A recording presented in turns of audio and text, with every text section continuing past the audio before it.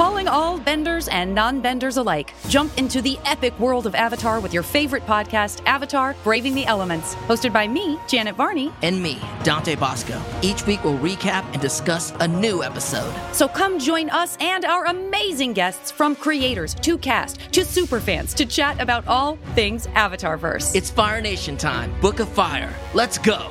Listen to Avatar: Braving the Elements wherever you get your podcasts.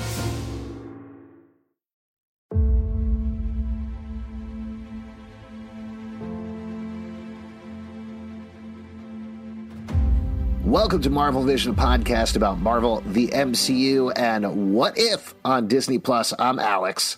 Today we ask ourselves, what if? The possibilities are endless. It could be us hosting this. We could all be wearing t-shirts or some sort of hoodie, despite the fact that it's summer. What if? I'm Justin.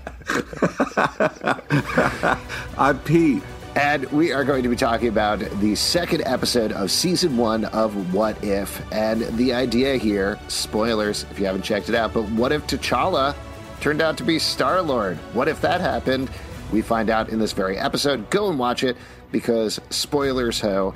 But to give you a broad overview of the episode, it is exactly what I said at the beginning. We start at the beginning of Guardians of the Galaxy. Turns out T'Challa was taken as Star-Lord. We don't know exactly what's happening. We flash back. We see how it happened. And we follow a heist as T'Challa and his team of good guy Robin Hood, or Robin Leach, if you prefer, style Ravagers. Come on. Rob the Collector of the Embers of Genesis. I believe it's called the Embers of Genesis. Yep. I think that's correct. And his crew includes none other than Thanos, who T'Challa managed to convince to be a good guy. Oh, my God. And by the end of the Thanos episode, bits were just unbelievable every Great time. to see him. good Great to stuff. see him. By the end of the episode, T'Challa and the Ravagers have headed back to Wakanda. They have a big party there. We get to see him reunited with his family. And there's a little tease that things may be about to go very wrong in the multiverse, as Ego the Living Planet shows up to reclaim his son, the actual Star-Lord, Peter Quill, tying into Guardians of the Galaxy 2. So just not reading material, but I guess watching material for this one is pretty obvious, but you're definitely going to want to watch Guardians of the Galaxy. That's the direct thing. Black Panther would be a good thing to watch. Yeah, if you really want extra credit, then you're going to want to watch Guardians of the Galaxy Volume 2 and maybe Avengers Infinity War, but I think you could probably figure out what's going on there. So let's talk about this episode, and I think we need to start with the big thing here, of course, which is this is Chadwick Boseman's final role. I believe it's his final role overall, not just his final role as T'Challa. It ends with a very heart-wrenching dedication to him at the end that says, "Dedicated to our friend, our inspiration, and our hero, Chadwick Boseman." And then the screen fades to black, and there's some very sad music over the credits. Pete, I know you were so affected, you had to take a break. You had to take an emotional break after the episode. How did this hit you? How did this strike you? Well, this is the last Black Panther moment we have. Chadwick Boseman played Black Panther and brought it to a whole nother level, and this was his last kind of stamp on it. This was the last of Black Panther, and it was emotional because this is it. There's no more.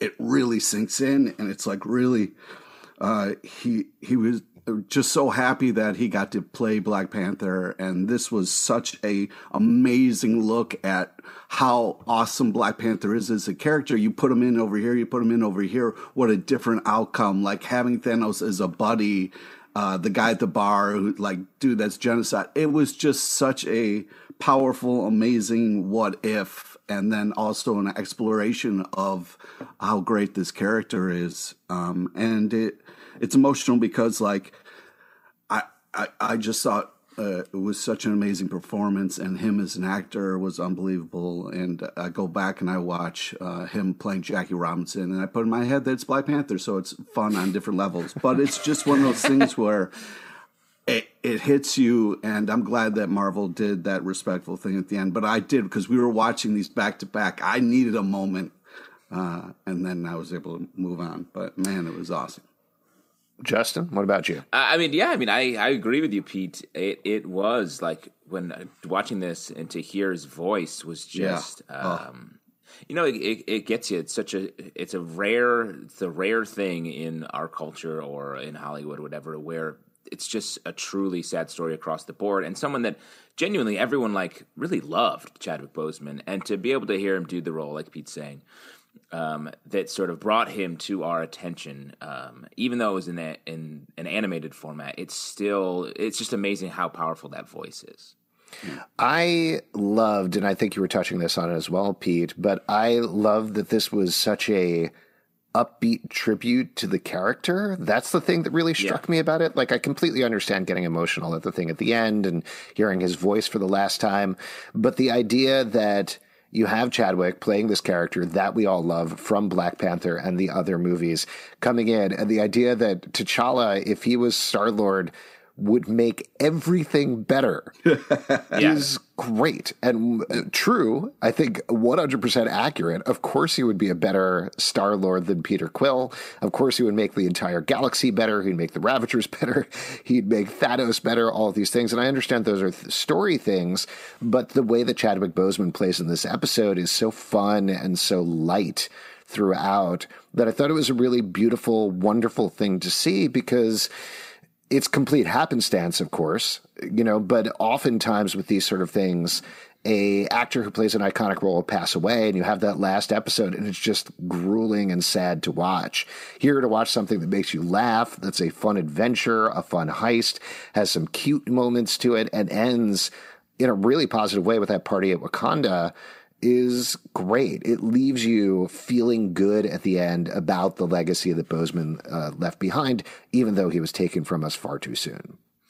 Yeah, I mean, it's funny too, Black Panther convinces Thanos to not kill half of the universe by just chatting. He just talks him out of it. And Thanos it's like a bar conversation. He's like, I thought it was a good idea. Just to be able to, that's a superpower that we don't talk about very much in the Black Panther quiver. And like you're saying, Alex, it feels especially joyful given everything that happened. Which is sort of that can't be what they had intended here. It's just a happy coincidence that the last thing we hear of Chadwick Boseman is something really celebrating the joy of the character and the actor. Yeah, like I said, complete happenstance here, but it does give something, an episode that I think otherwise would be just kind of a fun lark. It gives it a lot more emotional weight, particularly when you get to any of those Wakanda sequences, when you see his dad begging for him to come home, when you hear the music kick in, when he sees the ship, all those little things. When he finally returns home at the end, it feels that much more poignant. As soon as you hear the drums, it's just like, oh, shit. It's so well done. So tight. Just a heads up, guys. If you say anything negative about this episode, I will lose my fucking shit on you. Okay? So just so we know moving forward, this is an unbelievable episode. Okay? All reviewers threaten their partners to say only nice things about things. Well, to that end, I think that's a great segue to talk about the next thing that I wanted to talk about, which is how does this stack up against the first episode? By the way, I have this bear here that's sleeping right next to me, and if I say anything loud, it wakes up and it just starts mauling me. That's the greatest. The best way to deal with a bear is to just poke it a little bit. Bears love to be very lightly poked. Poking the bear. It's an old wives' tale. That's where it comes from. Well, Pete, let's go to you then, because obviously you want to frame this up as you didn't want us to make fun or say anything bad about the first episode. You definitely don't want us to say anything bad about the second episode. But which one is better, Pete? You got to give it to this one just because of the Chadwick Boseman of it all. So, that makes it. Oh, so Haley Atwell is bad at her job? Is that what you're saying, Pete? That's really interesting. It's really interesting that you definitely think that. This is a healthy way you turned that on him, Alex. Definitely a good thing for all of us. Oh, hold on. The bear's waking up. Give me a second. Anyway, just to actually talk about this episode versus the other one, I think this to me was very much on par. I like the fact that we did get the riffs on the Guardians of the Galaxy, but it went off on its own tangent. It has its own heist and structure there and played off of these different aspects of the Marvel Universe in a creative way. I think there's a more emotional heft to this one as well that I liked, and that's probably because of the Boseman of it all. But still, just a fun show. I think overall, that's what I get from these first 2 episodes. What about you, Justin? Yeah, I agree with you. I do think if I had to choose, I would probably say I like the first one better, the Captain Carter one, only because that feels more in spirit with what if is, where it's like you just take one thing and make that little change and see the repercussions. When this was like a mashup. This was like a fun mashup of 2 different universes, 2 different just character people thrown together in a bucket that we hadn't seen before. So it definitely was fun, but not quite having the same like watcher looking down, being like one little nail in the road changed everything. Well, let me ask you this question then. Does the initial what if of it all make sense? And what I mean by that is the idea that the Ravagers pick up T'Challa instead of Peter Quill. Does that work for you? Well, it hits on something that bothers me. If you outsource, I mean, come on, you know, it hits on something that bothers me as a sort of retcon almost, that the Ravagers were looking for Peter Quill because of ego. When I'm like, that's sort of, I like the idea that Peter Quill was just pulled into space. I think it was a fun idea. And to change that weakens it a little bit, which is what they did in the main story. And it feels just a little convenient. It feels a little like, well, this other guy is really awesome too, so would have he got picked up? When the fun of the story has always been a random kid gets picked up and gets to go to space. The fact that T'Challa in this is like, hell yeah, I'm going to space. It's like, oh, you're supposed to be a little sad about it, I think. Yeah. And I do think beyond that, it's fine and it's fun, and I like all the riffs and the changes they make, but that was the one thing where I was like, how dare you? It's a little creaky here. It's a little creaky. How dare you? Yeah. I think we know what Pete's going to say. I do have another pet peeve. They've explained it very clearly, and it makes sense. If 2 knuckleheads are kind of half-assing something, you're going to get something like that. It's 2 entirely different parts of the world. And I understand we're talking about a multiverse where there's infinite variables in here. Space, it's not. So, it's still a round little thing you're landing on. It doesn't make that much. Planets are. Right, I'm saying planets before. It's far from us because we live here, but when you're coming from there, it doesn't matter. When you're far away, it looks small. Oh my god! It gets larger as you get closer to it, though. You're such a ridiculous person. Wait, Pete, giving you directions must be easy. It's super easy. Like I'm trying to get to New York City. Oh, don't worry, it's tiny on a giant map. You should be able to find it. It's about an inch away. It's an inch away. Yeah. Keep going. You're so close. Maybe there's just an infinite multiverse situation where the Ravagers picked up every child on Earth. And this is just the one where it was T'Challa. One other thing that has always bothered me about Guardians of the Galaxy canon is Yondo's arrow. The fact that it just shoots around and he just whistles and it's too powerful. It's too juiced up. He could kill anyone just by whistling a little tune. Yeah, but he doesn't whistle the proper way. Exactly. I've never heard him miss, really. He doesn't like, oh, whoops, that was... His whistling is very specific. But it's not... It seems, wow, I can hear it coming. It just seems too easy for him to just kill everyone. So he's too powered up in my mind. Oh, okay. That's a weird, very specific thing. I guess. I mean, I think... in this episode, I didn't mind it because it's a riff. You're showing this thing that happened, but in a different way. You're showing that Yondu and him are working together. The arrow was a big reveal in the first movie, but here we already know it's coming. So I appreciated them doing it right at the beginning and then eventually having the Collector just snap it so it doesn't enter into that final fight there. What did you think about the fact that the Collector was totally jacked? Jack Collector. Makes sense. I mean, when you lift enough baseball cards and comic books and whatever else you're collecting, you're going to get strong, kid. My whole workout plan is designed around lifting old issues of Spider-Man. Now watch your back, bro.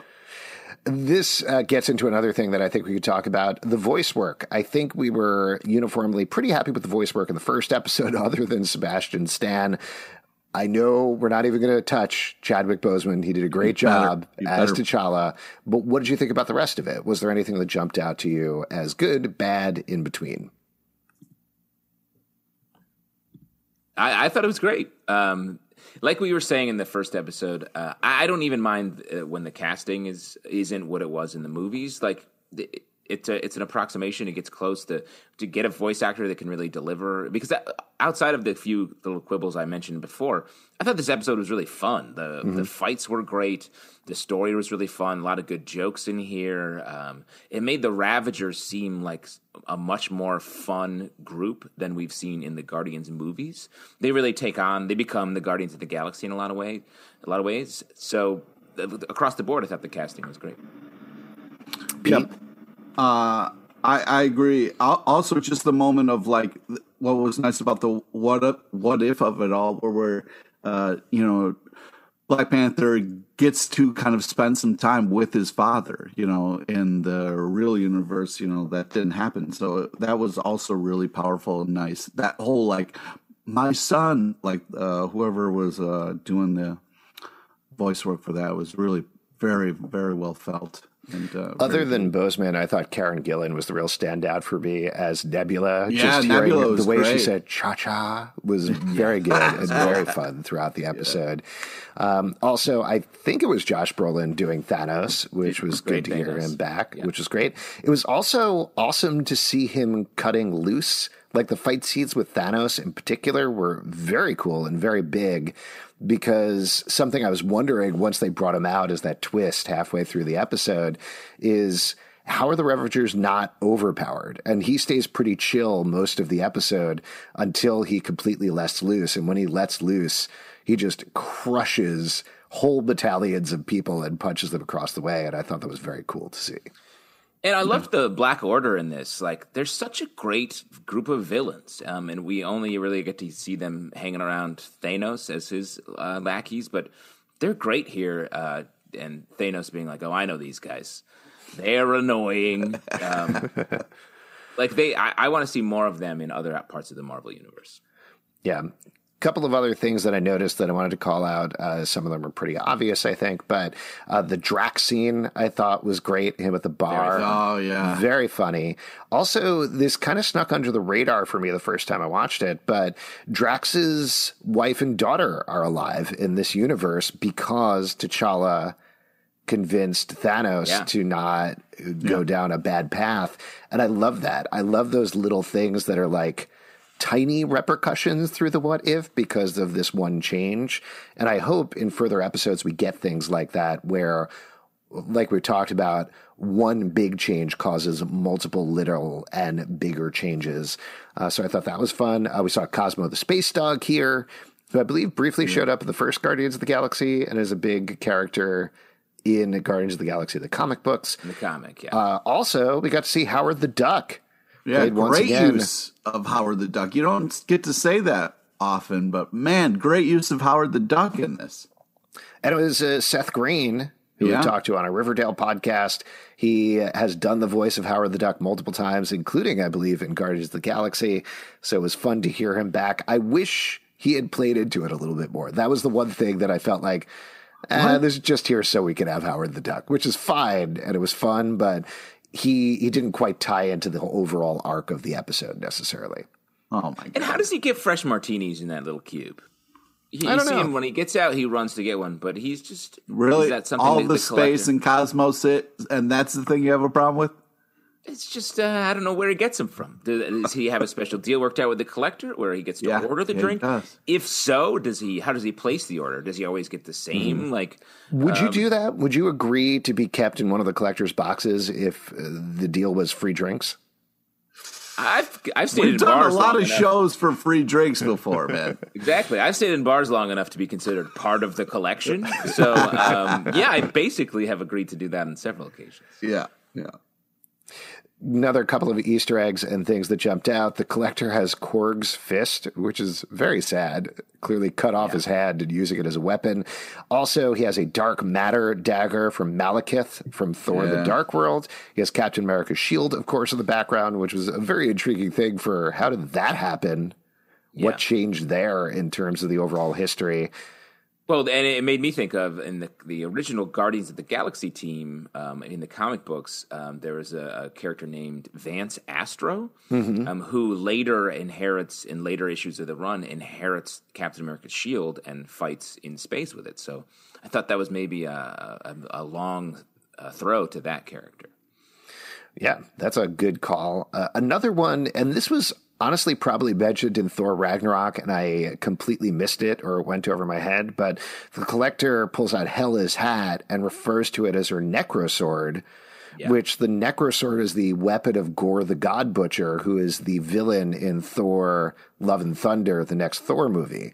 So that was kind of an intriguing thing for me. I do wonder if the Necrosword will show up again in that fourth Thor movie, or I don't know if it doesn't matter.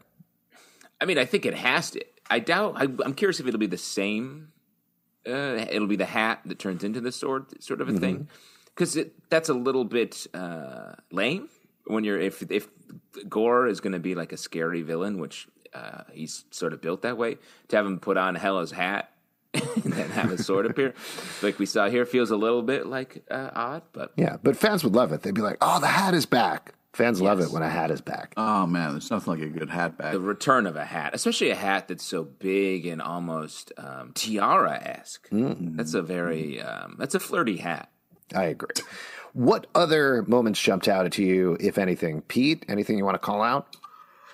Yeah, I want to reiterate Jeffrey Wright doing the Watcher start is such a great kind of dive in, and yeah, I just want to know I wasn't the only one bawling their eyes out at the end when they did that tribute. That's all.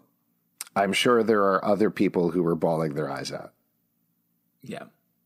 Do you mean like bawling your eyes out? BALLING? Yeah, just ballin'. Like straight up bawling? Yeah. Just bawling with just my eyes. That's it. Gotcha. Nice. Eye balling. Keep balling. Eye balling. Justin, anything you wanted to call out in particular? Just a couple of. I mean, I do think that when we reveal that all of the rest of Wakanda was looking for T'Challa in space, even it reminded me of the recent Ta-Nehisi Coates run on Black Panther, the intergalactic version of Wakanda, which I thought was very cool, and I would have liked to see more of that.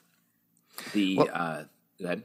No. I was going to move on to the next section, but go ahead and keep calling out your stuff. And the Thanos snap at the end, I thought was a fun little joke to where he just a regular snap.